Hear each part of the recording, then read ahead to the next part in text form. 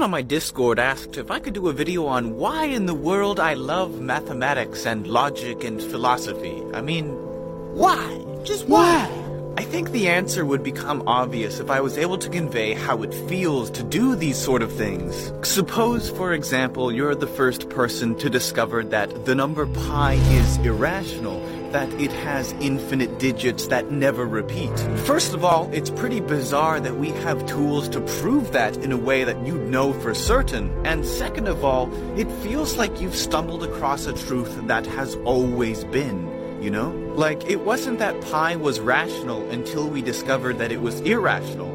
No, it kind of always has been irrational. Like, before even time, it's just a fact ingrained built into the multiverse. Now, when you put it like that, there's something so real to mathematics. Even though we cannot necessarily see it, it's all in our head.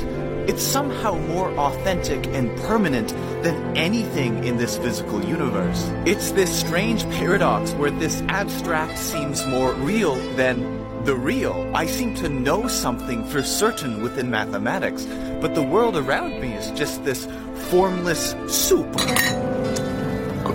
Of course, an important question is, well, how do you know it's real since it's all in the mind? And I'd remind you that all of this also is in your mind. For example, when I'm interacting with this chair, I'm not actually interacting with the chair. My mind is interacting with my mind. Because my mind experiences the feeling and sensations of chair, but it's all taking place as an experience within my mind.